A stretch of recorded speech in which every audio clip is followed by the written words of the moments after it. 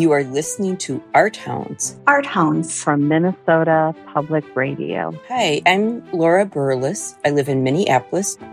I'm a visual artist myself, and I love attending art events and seeing what's going on in my community. I'm looking forward to the Age of Age closing reception this weekend on July 30th. The exhibit is put on by Art to Change the World. I think this exhibit makes everyone question what age means.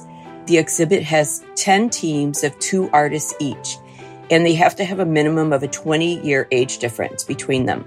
And the artist teams had the choice of creating a piece together or making 2 individual pieces that spoke to each other on the theme. Some of the artists are painters, but for example, another artist, Lael McDill, age 52, and her partner, Madalena Kellner, 25, recreated environments that they played with in their childhoods. Lael made Smurf houses and Madalena made fairy houses, both of them working with found objects. The closing reception is this Saturday at Homewood Studios in North Minneapolis, and 11 of the artists are going to be there to give artist talks about their work. And it's part of the Flow Arts event that's happening in the North Minneapolis this weekend. This is Alina Rabchikova from Pennington, Minnesota on an art residency.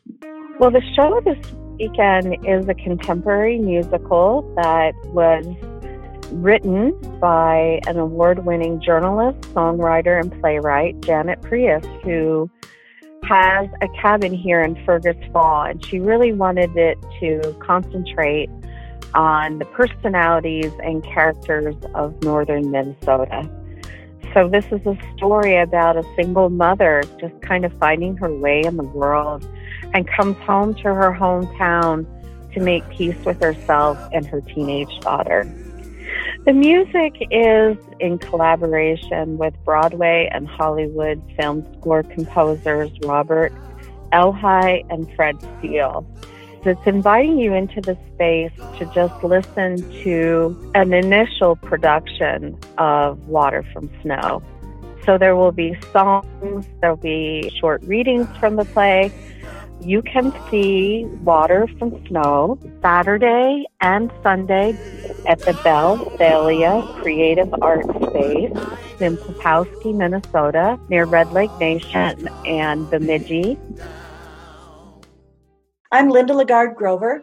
I am a member of the Bois Forte Band of Ojibwe, and I am a professor emeritus of American Indian Studies at the University of Minnesota, Duluth.